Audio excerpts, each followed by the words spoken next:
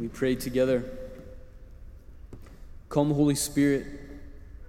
Come, Lord, we give you permission to do what you desire to do in our lives.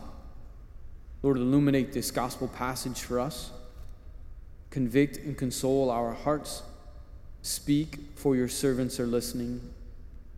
Hail Mary, full of grace, the Lord is with thee. Blessed art thou among women, and blessed is the fruit of thy womb, Jesus. Holy Mary, Mother of God, pray for us sinners, now and at the hour of our death. Amen. In that gospel, we're reading this gospel here, and maybe you pick that up, you're like, did Jesus just call that woman a dog? Like, what's going on there? I want to walk through this gospel to see what Christ is doing in this gospel passage, where he's seeming first to ignore and then to insult this woman. But what he's really trying to do is to reveal something that is present in the heart of his disciples and to call them to conversion. The same is true for us. So we just, again, go through this story here. They are in the land of Canaan. So they're in Gentile territory, and not just Gentile territory, but the land of Canaan. And for the Israelite people, Canaanites were some of the lowest of the low.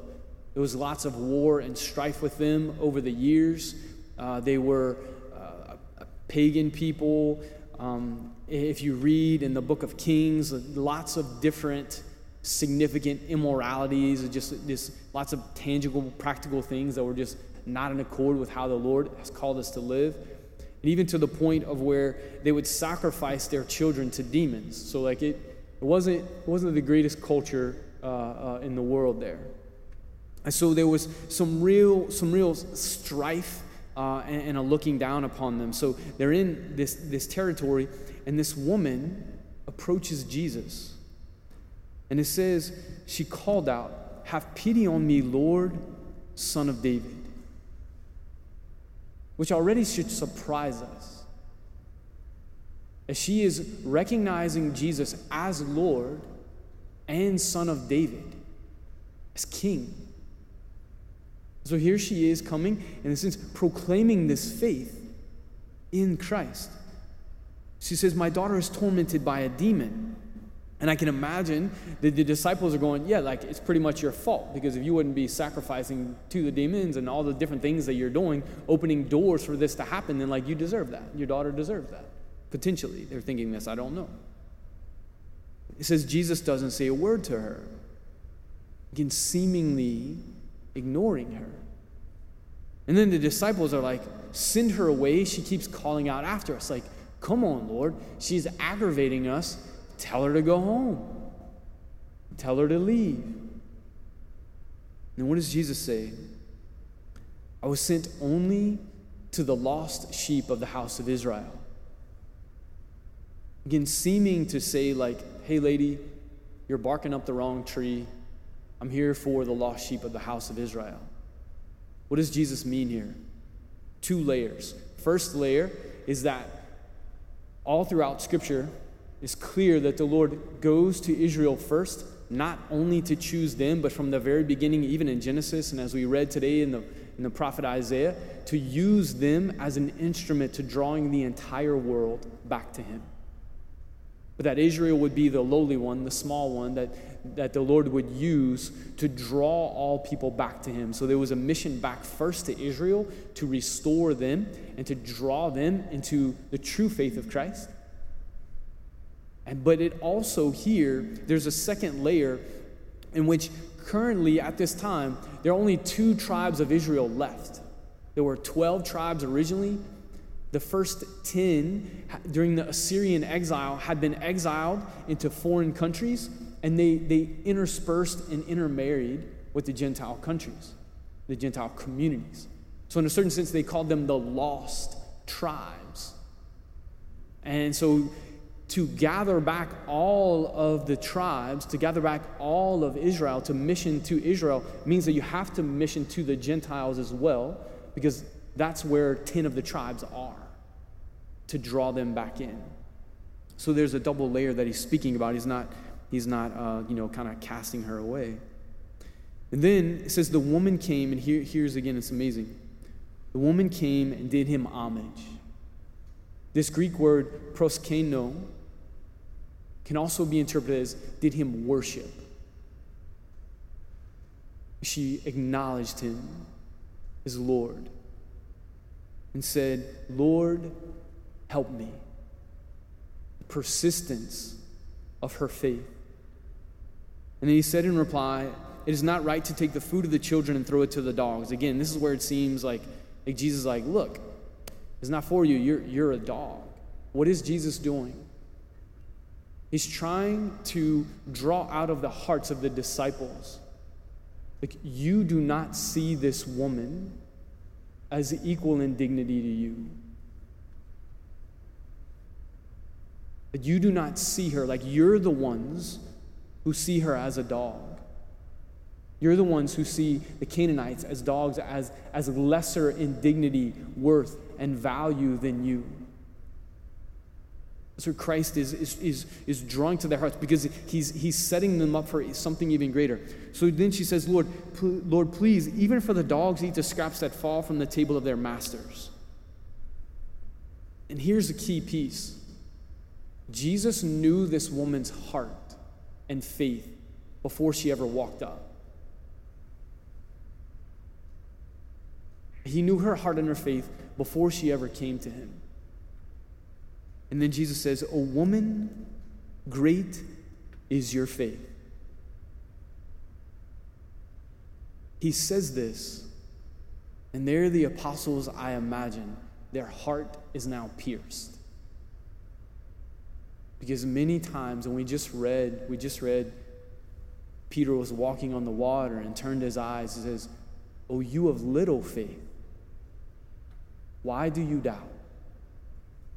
Many times Jesus saying this to the apostles and to the disciples, "O you of little faith, why do you doubt?" And here is a pagan woman, a Gentile woman, Canaanite. And he says, "O woman, great is your faith." Great is your faith. And their hearts again convicted to the core. Christ trying to show them, again, that it's easy for all of us to judge, to have prejudice, to discriminate in our own minds and hearts and actions. And that we need to make a distinction here. That it is very important that we understand the difference between judging an action that someone does, but then assigning them a dignity less than what is owed them as created in the image and likeness of God.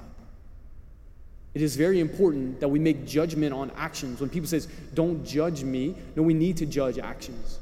Is it a good action or an evil action? Is it a virtuous thing or is it a sin? We need to know the truth, and we need to see it and understand it and judge it to be so. And we need to know the gravity of it, right? The gravity of either the act of charity, how great was it, or the gravity of the sin, how less or how great it is. It's very important for us to do that. So for the disciples to say, hey, they're worshiping pagans, there's significant immorality in their culture, that they are sacrificing their children to these gods that don't exist, that is not good, and that is evil, and it needs to be changed. But where the problem comes in is where they begin to look upon them, or where we begin to look upon people as less than sons and daughters of God, as less than created in the image and likeness of God. It's a key distinction. There's lots of things. We just gave a longer talk kind of related to this to our student leaders on our leadership retreat, but lots of stuff going on in our culture right now. Lots of things, political back and forth and all this stuff. So it's important for us to judge what is right and wrong and to do those things clearly. But we need to treat people with honor, dignity, respect, and the value that they deserve. It's very, very important. And it's particularly when we're either prejudiced or discriminating upon people for unjust reasons because of the color of their skin or the faith that they have or the country that they're from. It's particularly egregious in these situations. But here, the Lord is calling us. Yes, name, like Jesus is always clear, like name the sin, name the reality. But we cannot assign a human being a lesser value to see them as a dog. In this case, here in the gospel. But to know them, to love them, and to honor them, and to treat them with that dignity and value and worth that they are owed. And you know what? Like, that is hard and messy in our own hearts and in the reality of conversations when life is hard and difficult and messy and all the things are meshed in there. And so we want to pray today that as we receive the Holy Eucharist, that we say very clearly, Lord, I am not worthy for you to enter under my roof. Lord, but only say the word and my soul shall be healed. Jesus, heal my mind and heal my heart, that it may see and know and love people rightly. That yes, Lord, you teach me the truth and I can judge actions appropriately. And that's why it's important for us to study the scriptures and to study the teaching of the church, to study the natural law, like very important things. But in my conversations with people, in my interactions with them, even as I'm holding people accountable for their actions, which is important. It's important. But I treat them with the dignity and value that they deserve as a human being created in the image and likeness of God, and not someone who is either a lesser human being or a lesser thing than me. Come, Lord Jesus, right? Today as we receive the Eucharist, give us that mind and that heart, and let us repent and ask for his mercy forgiveness when we haven't done this well. And as we take this journey, always returning to the font of mercy, to Christ to give us his eyes, his mind, and his heart, so that we can see this.